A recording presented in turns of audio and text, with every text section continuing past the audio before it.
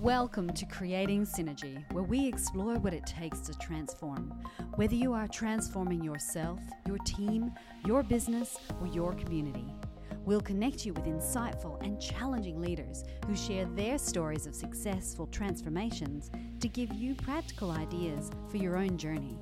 Join us for another insightful episode of Creating Synergy. So welcome to Creating Synergy podcast. My name is Daniel Franco. Today we have Shayne Harris, who is the Australian Pacific Practice Lead, Devices as a Service for Lenovo. Shayne has worked with customers throughout Asia and Australia while being in senior roles in HPE and Australian cloud providers before continuing his career at Lenovo. Currently, he focuses on enabling customers to continuously evolve and transform by providing strategic direction and insight on how they manage the life cycle of their technology. Shayne is responsible for the Devices as a Service business for the Asia Pacific and works closely with customers to help them transform into a modern workplace. He's based in Australia, currently based in South Australia. Welcome to the show, Shayne. Lovely to have you, mate. Thank you, Daniel. Great to be here. Good morning, everyone. So tell us a little bit about your journey to you're looking after the Asia Pacific for Lenovo in Devices as a Service. It's a fairly substantial role. Yep. How are you going? Tell us how you got there, and then B, how you're going in the current environment. Yeah, sure. I spent probably 15 years in the managed services part of the IT industry. You're delivering services to customers. You're speaking to them on a regular basis. You become an extended part of their workforce. So you really start to understand in depth how different organisations work and how they deliver IT into their business and then how they manage the life cycle of the business. So spent a lot of time working for some Australian cloud providers, over the last probably 15 years, and then came into Lenovo about 5 years ago to help set up a business that they'd acquired from IBM. And over the course of time, over the last 5 years, I think Lenovo strategically realised how important the services component of IT was and helping organisations deliver and manage technology. So there was an opportunity to help kind of grow that part of their business. So I jumped straight into that. Obviously, fantastic opportunity to get into a part of the industry that is growing and evolving really quickly, and helping organisations that focus on their particular market while we focus on our particular market and our strength. So that's kind of how I jumped into it and how I find myself here today, really. So Device as a Service, what's that look like?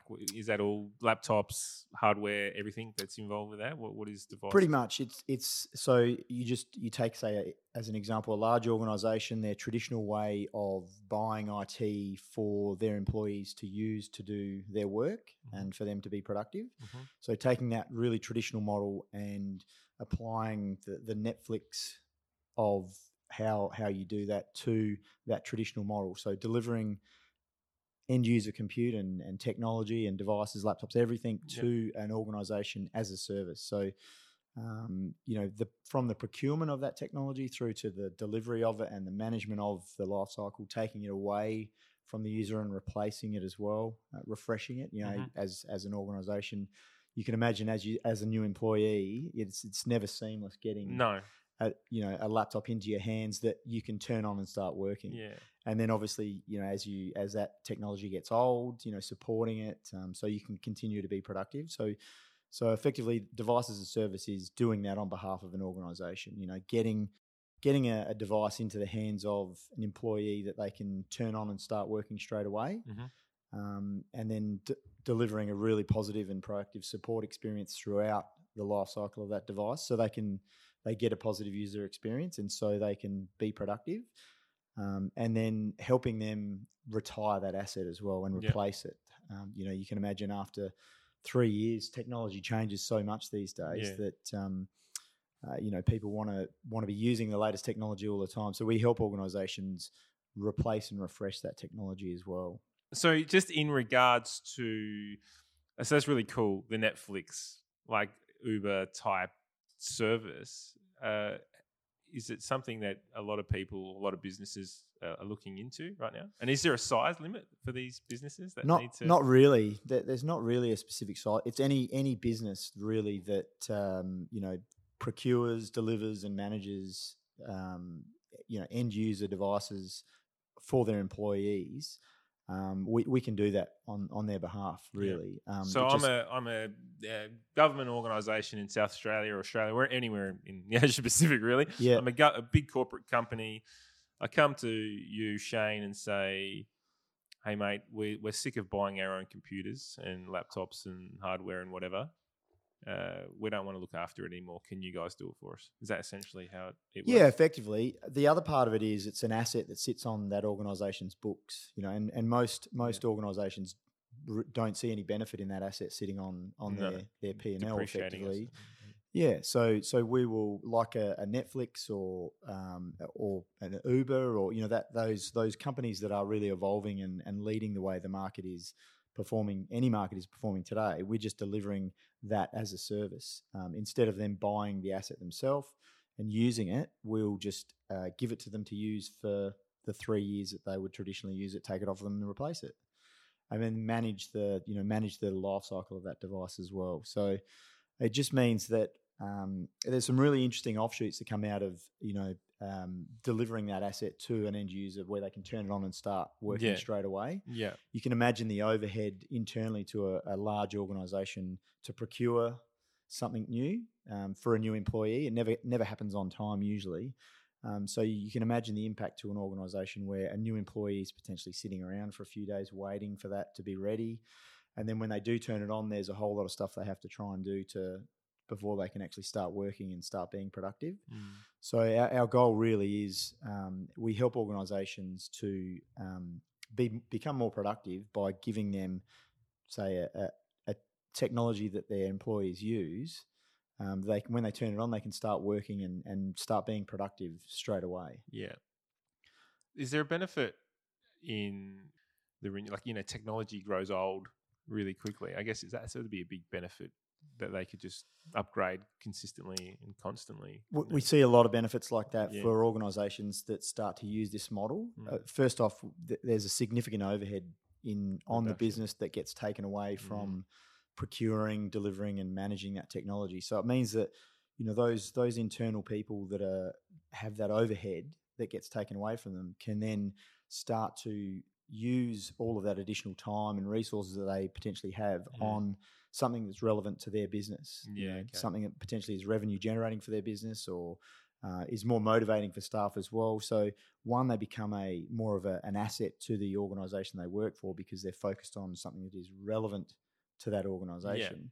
But secondly, we find that the other kind of indirect benefit is that those employees are more motivated. Their CX scores are higher because they're doing something that is interesting to them. They're doing something that is related to the business that they work in as well. So they find themselves, they see higher value in themselves because they're delivering something that's important to the business. Yeah.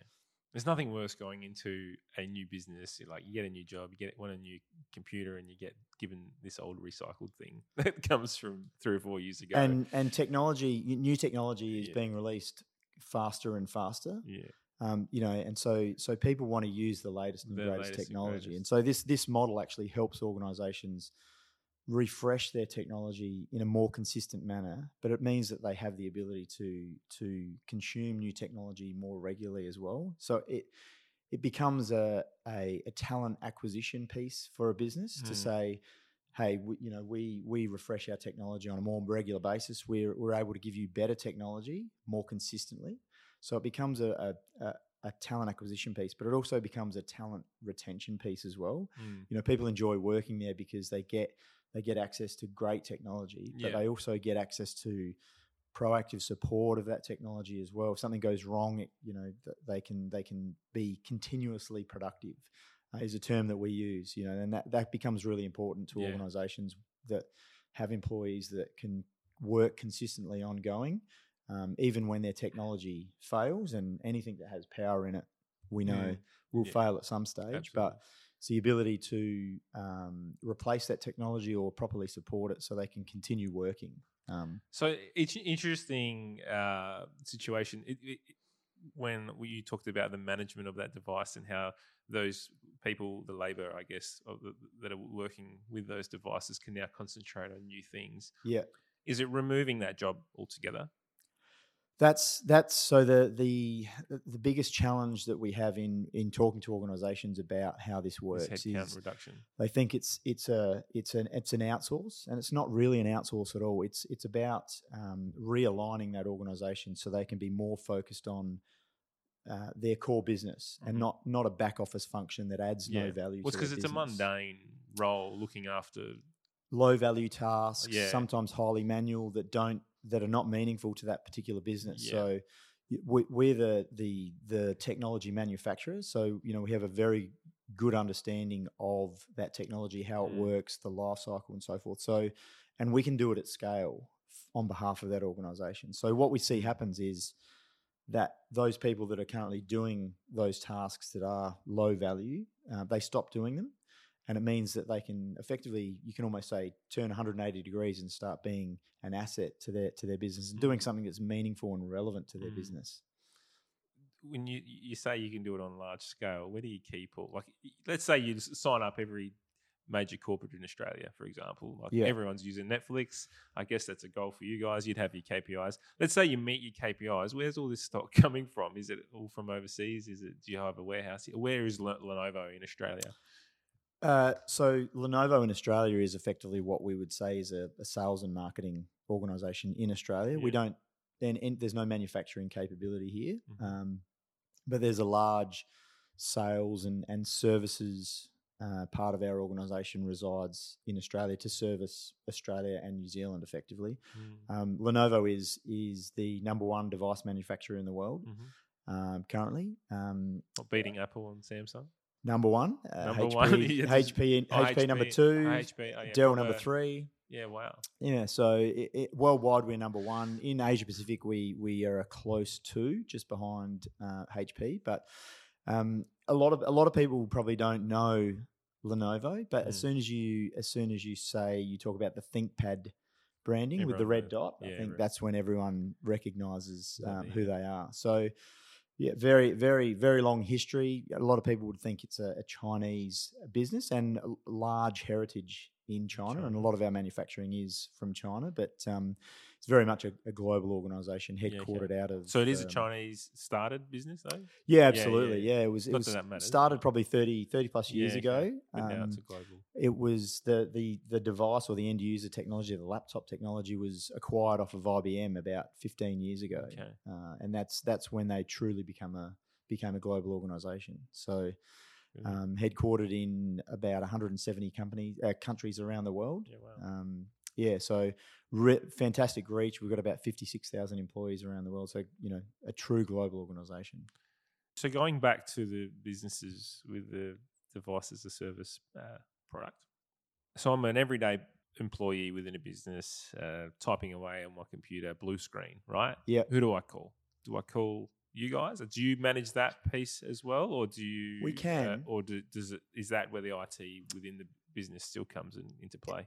Definitely, still can come into play. I think one of the great things that I love about how we do this is that we work really closely and seamlessly with IT to understand where the value is. So, in a lot of cases, what we do with organisations is turn their IT divisions into more of a customer service facing component of the business. So traditionally, IT is thought of as the sitting in the back room and fixing things and keeping the lights on.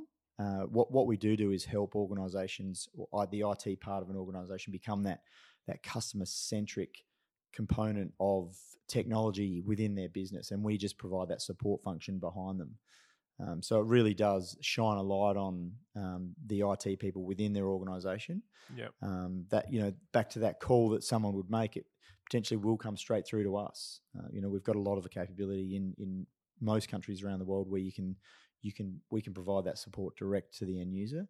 But in most cases, we will make the internal IT organisations that front line, so they become that first point of contact, and we shine a light on them, and we provide that support behind them. So if we're getting 5 new starters next week, what does that look like from your perspective? Is it something that does the stock on hand that you give these businesses to stock already, or is it something that they need to order in? And what's the turnaround times? How does that sort of work? Because delays currently, especially with shipping at the moment and the way things work. Absolutely, yeah. So we work really closely with organisations. We're delivering and managing this technology for them. So we become an extension of not just their IT part of their business, but their whole business. So we're consistently working to understand rolling forecasts for them. So a really important part of what we do for some large organisations today is manage their graduate intake programs, and sometimes their end of financial year requirements as well, where it's a really short term requirement that a business has to be able to scale up quickly, with a lot of people coming in to perform a really specific function for that business. And the challenges that traditionally these businesses have is that how do we give them a piece of technology to effectively do their work for a short period of time without wasting a lot of money on technology unnecessarily, because that person is going to come into the business and work 3 or 6 months and then leave again. The business scales back down. Same with a graduate intake program. So what our model allows organisations to do is kind of flex up their technology to be able to meet those requirements for new people coming into the business, whether it's graduates or seasonal workforce or otherwise. And then when those people exit the business, they hand the technology back to us and they effectively stop paying for it as well. So it really becomes almost that consumption model, that Netflix model where you're just paying for what you're using. What you use. Yeah, it's brilliant. How are businesses taking it? Like companies working with it at the moment, going well for you guys? Going for them, I should say. Yeah, look, especially in the current climate, with COVID, organisations are seeing huge benefits in it, because a lot of organisations are needing to right-size their business on the back of the impact of COVID. Whether it's an easy reduction in headcount, is it? Well, it's not, we're seeing some organisations blow up. Yeah, well, that's true. It's been growing. Really significant in both directions. Fortunately for some businesses, unfortunately for others. But I think this model allows organisations, the result of COVID is some workforces have had to be reduced. So those organisations that are under this model already have been able to hand back technology and effectively stop paying for that technology. So it's been a positive part of a negative situation for organisations where they've had to make some workforce reductions because of the current climate, but they've been able because they're under this model, they've been able to respond to that change in climate, and the financial implications of doing so have been reduced as well. So it's not ideal that that's had to happen to some organisations, but the positive part of it is that we've helped them get through that a little bit easier as well, which is a great thing to be able to do. Taking like Lenovo, putting Lenovo aside and any other sort of IT-based company, device company, Netflix, when you looked at Netflix 10, 15 years ago, you might have looked at it and, the Video Easy was around, which is probably the current model of the way we work in, and the Netflix then took off. Are we seeing that happen now with device as a service as a product around the world? Companies are thinking, actually, this is the future. I'm going to get on board. Is there fast movers, slow movers, all that, or is it generally well received? I guess we're seeing it in every industry are starting like to deliver. Traditionally, what they've always gone to market with, they're looking at how they apply a consumption model to that, or how they deliver it as a service. And so the businesses that have successfully been able to do that, they've transformed themselves already, and they've identified the things that are core to their business that they should keep doing, and the things that aren't core to their business, like delivering and managing technology, they won't outsource. They'll let someone who is very good at doing it and focused on that, they'll let them do that on their behalf, and it means that they free up resources to be able to focus on what is core to their business, and it means that they can become more successful. So we're seeing a really interesting transformation in different markets where, in order for them to be delivering what is core to their business as a service, they also need to transform themselves to be able to do that. And they start consuming things that aren't core to their business as a service. So it's having a lot of flow-on effects to a lot of different organisations to help them continue to be successful in the market. So you think this will be the way of the future? Definitely. That's, the industry analysts are saying it, and it's not just specific to our industry. Us delivering what we're good at as a service. My mind's going in the direction of, there is no reason why you couldn't do this on an individual level. Why would anyone spend $2,000 on a laptop when they could just hire it for $30 a month? The old radio rentals type. Can you lease out whatever it might be? Is that something that companies are looking to as well, or is that then just become such a behemoth of to manage that scale? It becomes easier at scale. At that level becomes a little bit more complex to be able to the individual be able to properly support, but it's definitely at scale where it makes a lot of sense. So that there is an opportunity to move into that space. Is that what you're saying? I think so. Yeah. Definitely. We definitely have that opportunity to deliver technology as a service to consumers. Everyone. Yeah, it's just the level of flexibility around. Yeah, what they want, and if how it's managed, and whether you can hand it back or not at a particular time. Yeah. What do you do with the product after when you get it back? Well, the reality is, technology is relevant it becomes relevant for a longer period of time because when it's well manufactured, and I think that's the key component for us. Is we work closely with other parts of the industry where they see value in refurbished technology. There's so you don't just chuck it in the bin. Absolutely not. You recycle it. Definitely. There's a lot of laws, not just in Australia but around the world, around how technology is disposed of. Yeah, because it'd be all information, especially government orgs. Very, very strict. Yeah, and that's a really interesting point that you raise, is the way that technology is retired. There's such a significant overhead to organisations around how they retire an asset, because there's so much confidential data on these things. It would be. How does a business effectively make sure that data doesn't get exposed when that device gets sold or retired or sits in a cupboard gathering dust somewhere? Yeah. That it's an asset that sits on the business's books. So, when a business attempts to try and retire an asset, there's impacts to business, finance, and IT. So there's such a significant overhead to doing it. And then how do they make sure that they securely destroy all of the data that's on there that's highly confidential for that business, and they definitely don't want that getting out. So that's a really important part of what we do. We help organisations retire and refresh their technology. So retiring it, so properly destroying the data that's on there so no one else has access to it. Get it, and then to your point as well, what do you do with that technology when there's no value to using it anymore? It has to be properly disposed of, efficiently disposed of, and done in a green manner as well. Yeah. So there's a fairly significant cost. Well, I think that was where I was going with the question: is environmentally you're doing the right thing? Absolutely, yeah. That's there's a sustainability and making sure that we are environmentally meeting all of the world's requirements is really high on our list of priorities, and I think that's a really important part of what we do.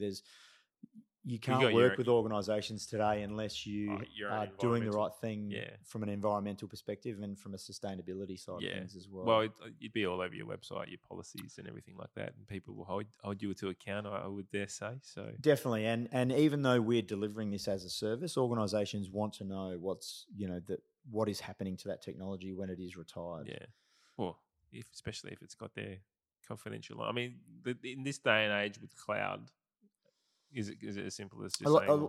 It's funny because it's interesting you mention that, because most organisations have moved towards storing organization data in the cloud. But we find, and I'm guilty, and I'm sure you're probably guilty of it as well. You still use your device. You've got your kids' photos on there. You've got sports photos on there. You've probably got videos you watch on the plane. You've also still got work data that's local to your device as well. So there's still an element of managing how you move that from your old device to your new device as well, which is a fairly significant overhead that you don't think of at the time until it's time to replace your device. All these little things end up becoming costs that businesses don't recognise. Well, it's full-time employees that they need to manage this sort of thing, as opposed to, and then with that you get your annual leaves and your sick leaves and your time offs and long services and all that. Whereas you can kind of remove that with one. I'm an advocate for creating jobs, but the way the world's going, it's those lower, more mundane work jobs that we're going to see that are going to get taken over, and this is probably just one of those examples, isn't it? Really? Well, it's predominantly because we can do it at scale, and we do it very well. So we're finding there's some really interesting things that happen on the back of delivering this to organisations. They get a really consistent experience from their technology. So we're seeing organisations under this model, they have their internal CX scores or NPS scores, or the motivation levels and the CX customer experience, and NPS. So internal customer experience. NPS is just a way to score that. So we're finding that organisations under this model, their internal CX scores are really high. As an example, one of our large customers in Australia, when they first went under this model, their internal CX scores were around about 77, 78, and now they consistently sit at 92, 93. Yeah, wow.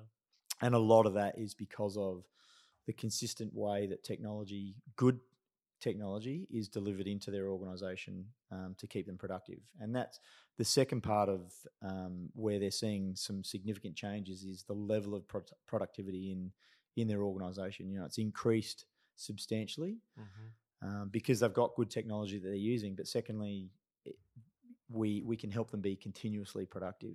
If it breaks, we can replace it. We can fix it really quickly. They can hand it back and stop using it and stop paying for it. So some really good side effects of this model that organisations don't take into account when they first go down this path. The primary objective is removing some overhead from the business and removing a level of cost from the business, and they soon find that there's some qualitative factors that come into delivering this solution to organisations. Yeah. So a small business, is this an option for them? Definitely, definitely. And when I say small, I'm talking 10 plus, 5, 10 plus, or are you talking 100? 100 plus. No, I think that there's definitely an opportunity for this to be delivered as a service. We find that the smaller companies of that size usually have a really close relationship with a local IT business that's doing some of this already. Yeah, okay. So in most cases, we'll just work with those IT businesses to help support them. I think it's really important. Lenovo is a partner-led organisation, so we support, IT partners around the world, and I think it's really important for those IT partners to be servicing, small to medium business around Australia and around the world. So we provide a support. What's the problem we have? We're always thinking about, do we keep on buying computers? What are we doing? Actually, this is not one that we want. You buy one and then it doesn't suit the person that's using it. And they need something with a bit more grunt, and you've just spent $2,000 on this laptop. And so, even for us as a, relatively very small business, it's something that I pricked my ears up when we were talking about it the other day, and I was just like, hang on, this could be very useful for us as a growing business too. It is. I mean, you think about a lot of things that organisations, whether they're large or not, don't take into consideration is the amount of change in the technology during the life of it, i.e., an employee might leave after 12 months. Yeah. What do you do with the technology that they were using? There's an overhead to the business managing that internally. Yeah, absolutely. Where is that asset? Who's got it? What's on it? So we do that on their behalf. And again, all it is doing is removing an unnecessary overhead from the business and helping them become a little bit more efficient. So you give the device, does it come loaded with all the bells and whistles, or is that something that the business will need to take care of? No, that's a really key part of what we're doing for organisations. Yep. So the goal is for us to be able to deliver a laptop, any kind of device to their employee that is ready for them to use straight away. So effectively, we deliver the device to them, they turn it on, and they can start working straight away. Okay, with all the company's encrypted stuff in. Yep, there. all of the application requirements that business has. Yep. Even like O365, they're just the basics. Yeah. Absolutely. Everything they need to start working immediately and start being productive in that organisation. So that's the goal, and the goal is to do that without any overhead to their business in delivering and that asset. So it's removing an overhead to the business, and it's helping that employee become productive straight away. That's brilliant. What are you seeing in the current environment? With COVID, how businesses are responding with their IT technology and even just trying to modernise their businesses and reduce costs. Are you seeing a really big shift in thought process? Definitely seeing a big shift. We're seeing the beginning was probably February, March, organisations really had to figure out how to mobilise their workforce. How do we get people working from home and being able to be productive while they're working from home? So a fairly significant challenge for most organisations to be able to do that because it's not something that most organisations have really taken too seriously. There are some people that in industries that work from home, but the lion's share go into an office and work in the office. That's right. So the beginning of it, we were helping organisations to try and mobilise their workforce and then I guess future-proof that concept, so then they could have that workforce, working from somewhere ongoing. And I think a lot of organisations have got to the point where they've realised most of our workforce is going to be working from one of three locations ongoing in the future, either from home, from the office, or from a customer site. So what we've been doing is trying to help organisations mobilise their workforce so they can more effectively work from anywhere at any time. So that was the initial key. I think the second wave was really the impact of mobilising the workforce. That really kind of came back into the more of the central functions of IT. The data center side of IT. What's the impact of that workforce now all being remotely distributed? I think organisations really had to try and get a handle on that pretty quickly, and technologies such as Microsoft Teams and Zoom, those things are quite easily to start using. But then, do you have all the underpinning technology to be able to support that? So, your employees can effectively use that from home as well. So, a lot of organisations had some challenges that they had to solve really quickly, and I think that was our goal, was to try and help them solve those challenges. Working from home. Just a simple thing. Some people have lesser quality internet connections, right? So trying to do a Teams call that just lags as opposed to someone else in the team and the frustrations that come in there. What do you think the future outlook looks like for the workforce, I guess, especially when it comes to technology?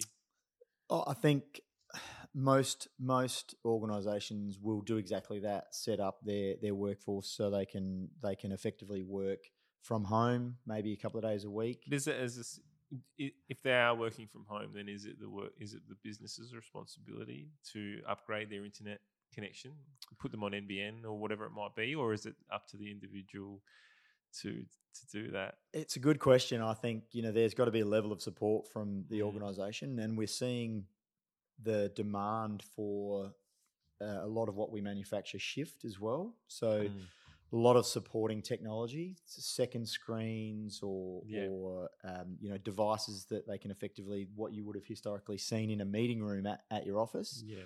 A lot of people are looking for webcams. A basic device that they can set up at home to turn their living room or their dining room or a spare bedroom into a meeting room during the day. So we're seeing a huge shift in the way people consume technology, but the type of technology that they want to use as well, so they can be effective from home.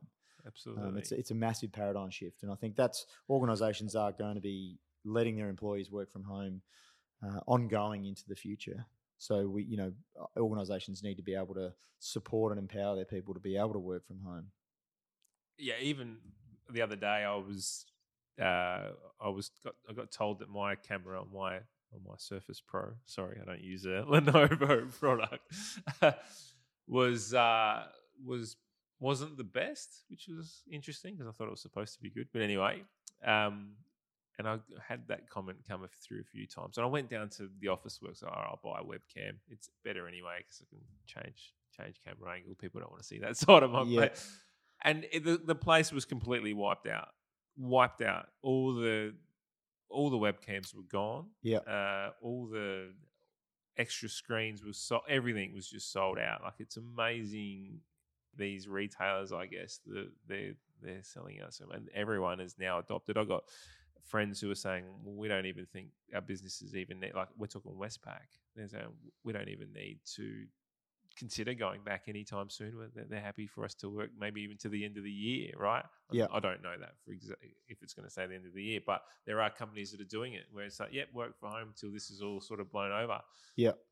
By then, I don't actually believe that people will be going back into the offices. I think, like, when I say that, I don't think there will be an expectation to come back into the office unless they're, mandatory meeting or whatever it might be. I don't think so. I think people will want to go back into the office, though, not full time. But I think this one positive out of this is that there'll be more of a balance between home and the office. Most employees will just go back into the office when they need to, or when they want to as well. Because that's the missing element for me in all of this, is that that face to face. But the human interaction with your customers or with your fellow employees as well. There's only so many Teams or Zoom meetings you can do before you start to register some meeting fatigue. Absolutely. We call it. So spot on. So I think longer term, when it's a personal chat, it doesn't really feel like a meeting, because you can just go up to someone's desk, have a chat, general conversation. Hey, what do you think about this? Cool. Whereas if it's a Teams, it's generally scheduled. You don't normally, although I call Gabs, I just push the button and I just say Gabs, and we just chat all day long. But it's for most people it is a registered meeting. Yeah. On that though, moving back, so we are all going back. Let's take the idea that we are moving back to the office, and people, businesses, and they're going to bring their people back 2-3 days a week, whatever it is, even if it's 5 days. Now these businesses have been forced to buy all this excess stock, extra screens, mouse pads, whatever it might be, for home. Then all of a sudden they're going to come back to the office and there's also excess stuff there as well. There's going to be a double up on all this extra hardware, or is it more that they took whatever was in work and they took it home? No, I think a lot of organisations had already got to a relatively modern workplace over the last 5 years, where that traditional model where everyone has a desk in the office where they work, it has mostly gone. It's I guess the old term is hot desking. It's just a desk where anyone can walk in and and so work. You get your own ongoing. Laptop and mouse and everything. So I think what's happened is your home has become an extension of that, and I think that's what's going to be the norm ongoing, is that you can work in potentially one of 3 places, either home, the office, or customer site. And the ability to be able to do that is the most important thing. And I think that's where the technology that you're using and you've got in your hands, that becomes really relevant and really important, to be able to roll up to any one of those 3 places and be productive ongoing. That's effectively our goal, is to support the employee to be productive, and to make sure that they're happy doing their job with the technology that they've got in their hand. How's this affected you, as in your role, in Asia Pacific role, travel and all that? Yeah, obviously my role's an Asia Pacific one, so I spend a bit of time traveling throughout Asia. Mm-hmm. That's non-existent at the moment. So again, for me, the biggest challenge has two really. Is one that human connection, between my colleagues around Asia. You really need that, especially in Asia. I think there's so many different cultures, and we're all very different as well. And I think most language barriers disappear when you're face to face. It's a lot easier to effectively communicate with people face to face when you're from different Absolutely. backgrounds and different cultures. So I think doing that over, because you get the mannerisms then from the human. Absolutely, the non-verbal communication non-verbal, part of it. It's so important, and it's made me realise how important that human connection part of working with different people is. So that's the challenge. The second challenge for me really is that meeting fatigue part. I find that that's become a real thing. And interestingly enough, I've got a friend that lives and works in Melbourne who is also an Asia Pacific resource, and he gave me a really interesting tip that I'll share. Yeah, go for it. So historically, before this all came into play, you would book a meeting to see a customer, and you would have travel time, 30 minutes before, 30 minutes after. And so most people would block that out in their calendar. So now that everyone's working from home, most people don't block that out. No. And that is a really legitimate way that people are starting to see meeting fatigue, because they just have back-to-back meetings all day. So he's continued to do that, block 30 minutes out before and after each meeting, and it gives you a chance to prepare for the meeting first and foremost. Absolutely. and then like a self debrief after the meeting, and it gives you an opportunity to prepare yourself for the next meeting as well, and give yourself a bit of a buffer. So I just thought that was such a good tip, an awesome tip. I use that. We use HubSpot as a CRM. Yep. And we have the meeting bookings, and you can Calendly, and I know Office do their own version of it as well. Yeah. You can put book your times. I've actually set up my meeting times with 15 minutes before and 15 minutes after. So doing that already, but unconsciously, because it was like that before. So I've just left it. And it is amazing how much you need, even if you just want to, toilet break, go for a quick walk outside, get some breath of fresh air, have a coffee, whatever it might be. Let the dog outside. Yeah, quick phone call, whatever it might be. Yep.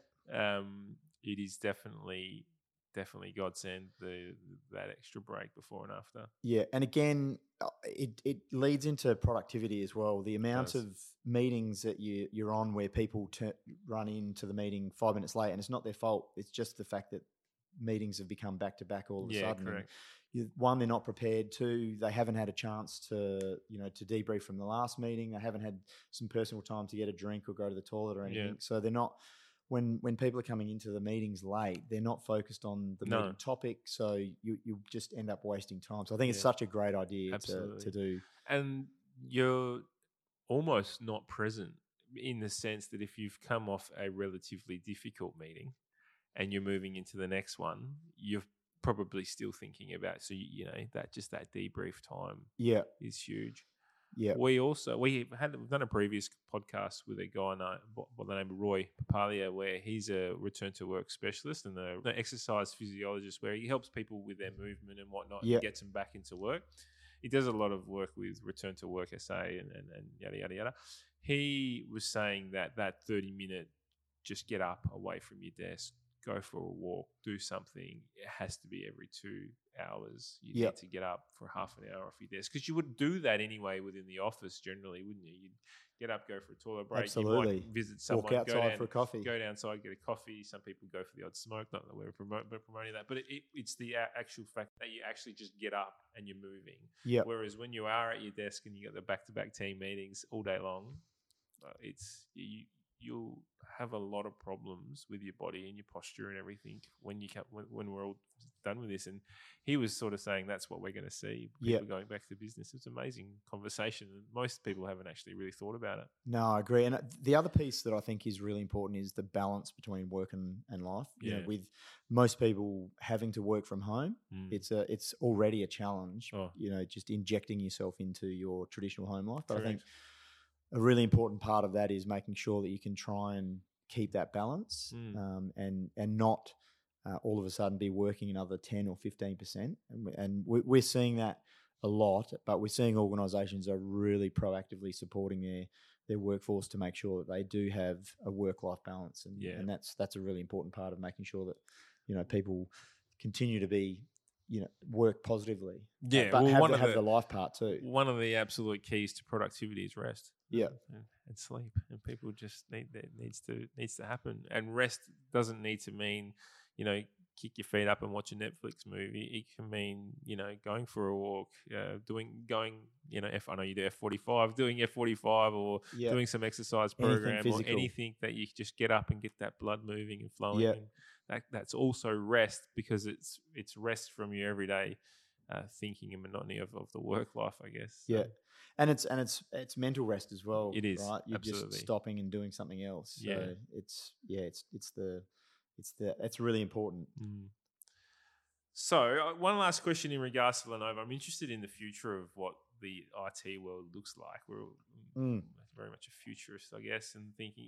Have you guys got anything interesting on the books?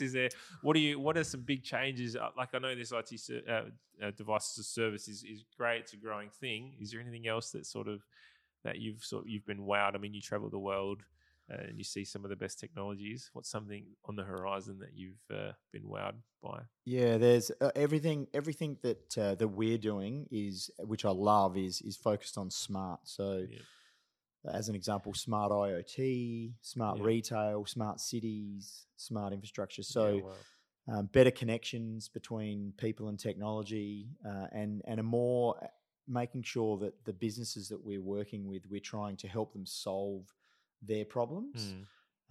So that's a really important part of what we do. I think, as an example, we're really strong in the space of supercomputers. Yep.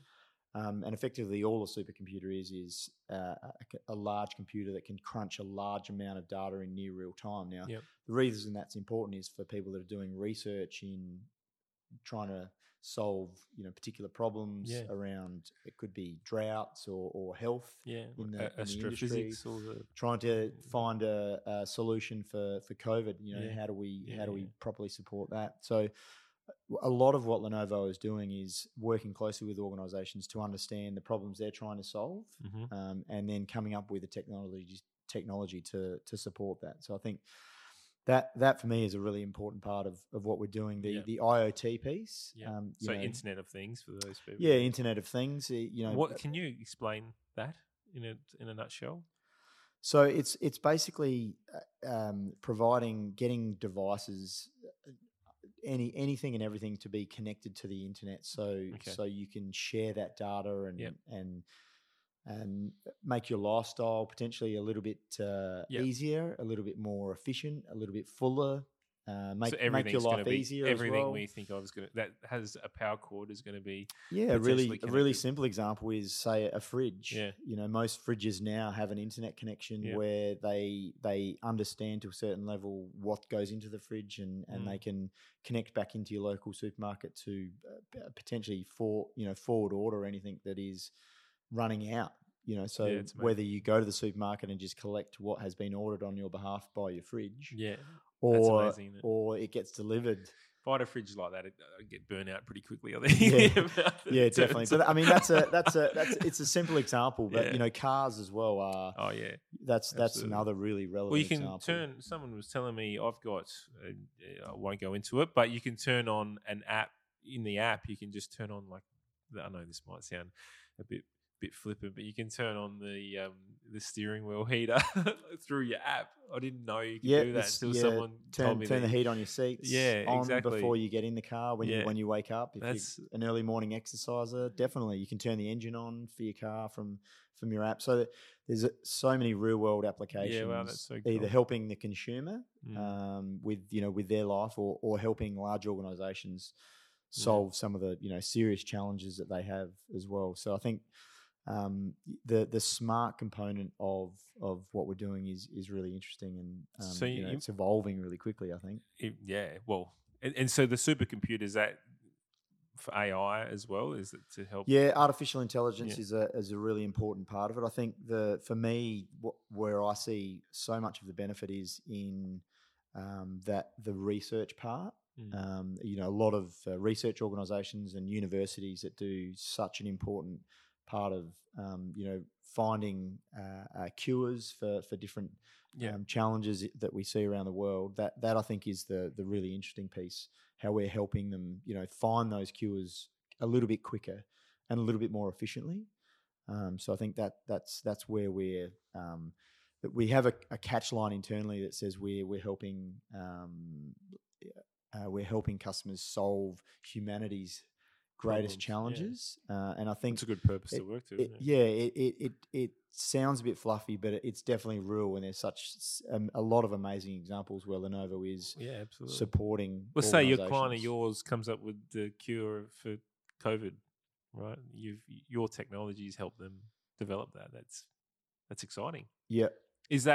Are you working with companies that are using? So a really good example is confidentially. No, in the US we're working with a couple of universities to help solve significant drought issues that they have. So predicting weather patterns and overlaying that with farming methodologies around where they plant their crops and when they plant their crops as well. So again, bringing data from different industry verticals and merging it together to understand how farmers, as an example, can avoid planting where there's going to be a drought.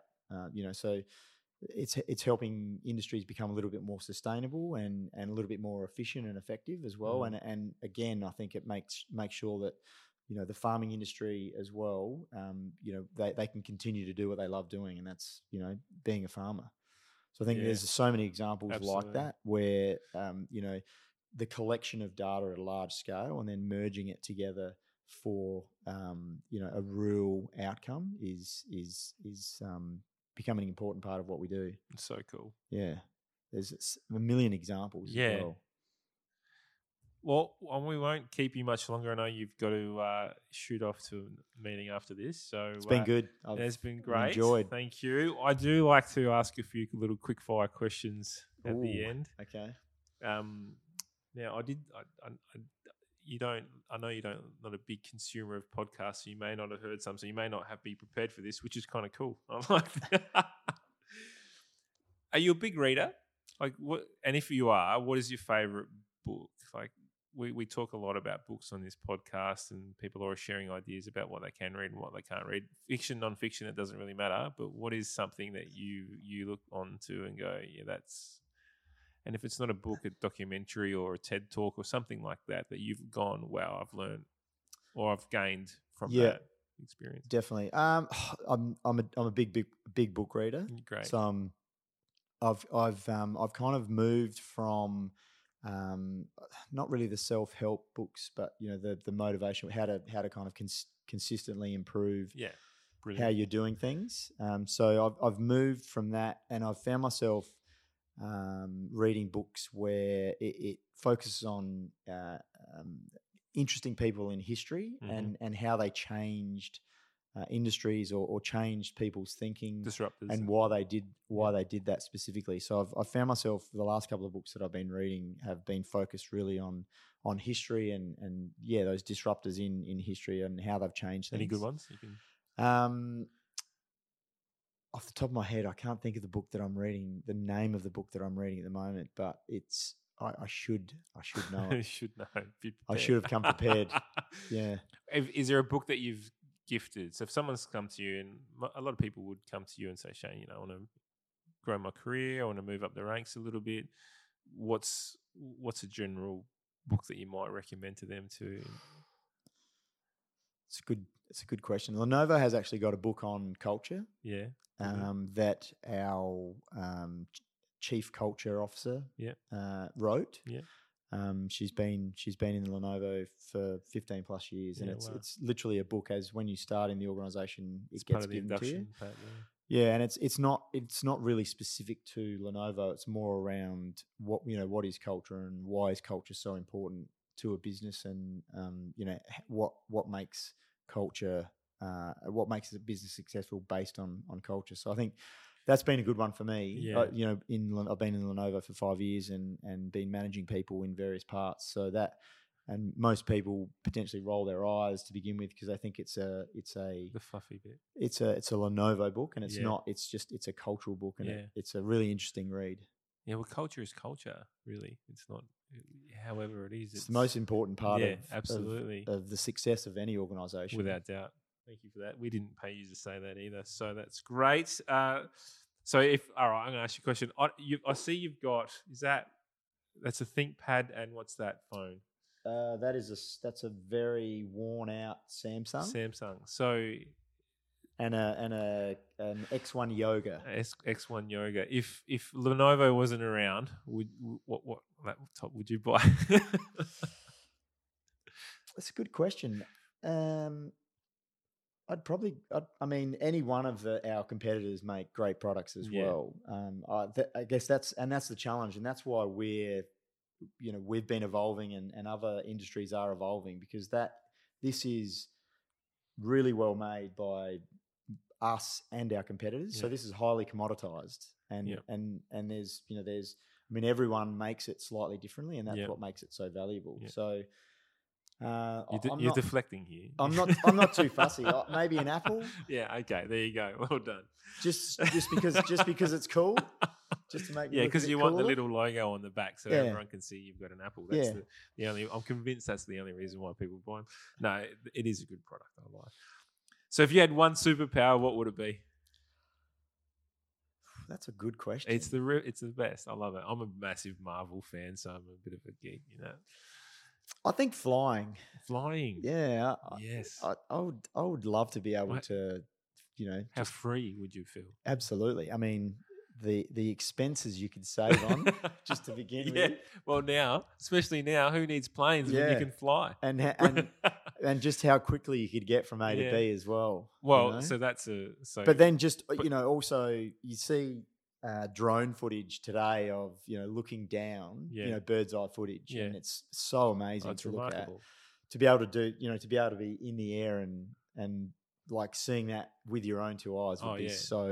You got speed limits around how fast you can fly? Whatever the human body can take? Absolutely no speed limits. Because light speed. Superman has no speed limits. Brilliant. So if you had, all right, I like this one too. And again, this is showing my little sci-fi street geekness here. If you had access to a time machine, where would you go? Where would I go? Yeah, where would you go? I think I'd probably go back and visit, say, my grandparents when they were around my age. Oh, that'd be cool. Just because you don't get to see. I reckon them. You'd be shocked. I reckon you'd see. Oh, definitely. It would be interesting to see whether you became friends with them, or but it would be so interesting to see, because you hear the stories. Growing up, you hear them tell the stories that are all always great, but you've never experienced it for yourself. So it'd be great to go back, even your parents, at your age, to go back as well. That would be interesting. My grandfather, so my background culturally is Italian. Yeah. And my grandfather was involved in some rather interesting work over in Italy, if you can sort of understand where I was going. So it would be tomatoes. Tomatoes, exactly. It would be really interesting. Now he fled to Australia to get away from that, which was great. But back when he was over there, and young 18-year-old. Yeah, so that's a Wild West. That would be really interesting. Yeah. All right, last question, and one of my favorite. Tell me your best dad joke. Now you are a dad, so you should have plenty of these. Oh, that's a tough one. I should have prepared. Yeah, I should have. Surely there's a shit joke that you tell quite often. I had one the other day as well. I'm terrible at remembering jokes. But I'm so good at coming up with dad jokes on a regular basis. Yeah, okay. I get called out for it all the time, but I don't have one. Oh no, you surely you got one? Knock joke, something, whatever. Pull something out. No, I've got a mental blank. Drawn a blank. That's disheartening. That is. I definitely should have prepared something. I've got a few. Good. Don't stress. We've got nothing X-rated here either. No. I'm disappointed in myself. I do not have a dad. This was your one opportunity to shine. Yeah, I know. I've messed it up. I've made a mess of it. All good. No worries. Thank you very much for joining us today, Shayne. It's been lovely having you. It's been really awesome actually hearing about the way businesses can move forward and think about the device as a service. I know for me, I'm definitely going to be thinking about hitting you up for something like this in the future as we grow bigger and bigger. But I think anyone listening to this, they might actually really gain something out of it. Might not have thought about it in that way before. So. It's a concept that every industry is adopting, not just technology or IT. Yeah. So I think it's really relevant that most organisations are going, how can we become more productive? Yeah. How can we help our employees become more productive? How can we introduce something that is a positive influence to our employees as well? So that's what we're seeing is happening as us part of delivering the service. Brilliant. Beautiful. All right. Well, thank you for joining us, and we'll catch you. Thank you. Catch you soon. Thanks, mate. Cheers, mate. Bye-bye. Thank you once again for joining us here at Creating Synergy. It's been great spending this time with you. Please jump onto the Synergy IQ Facebook page where the discussion continues after the show. Join our mailing list so you'll know what's happening next at synergyiq.com.au. And of course, don't forget to subscribe to this podcast. And if you really enjoyed it, please share it with your friends.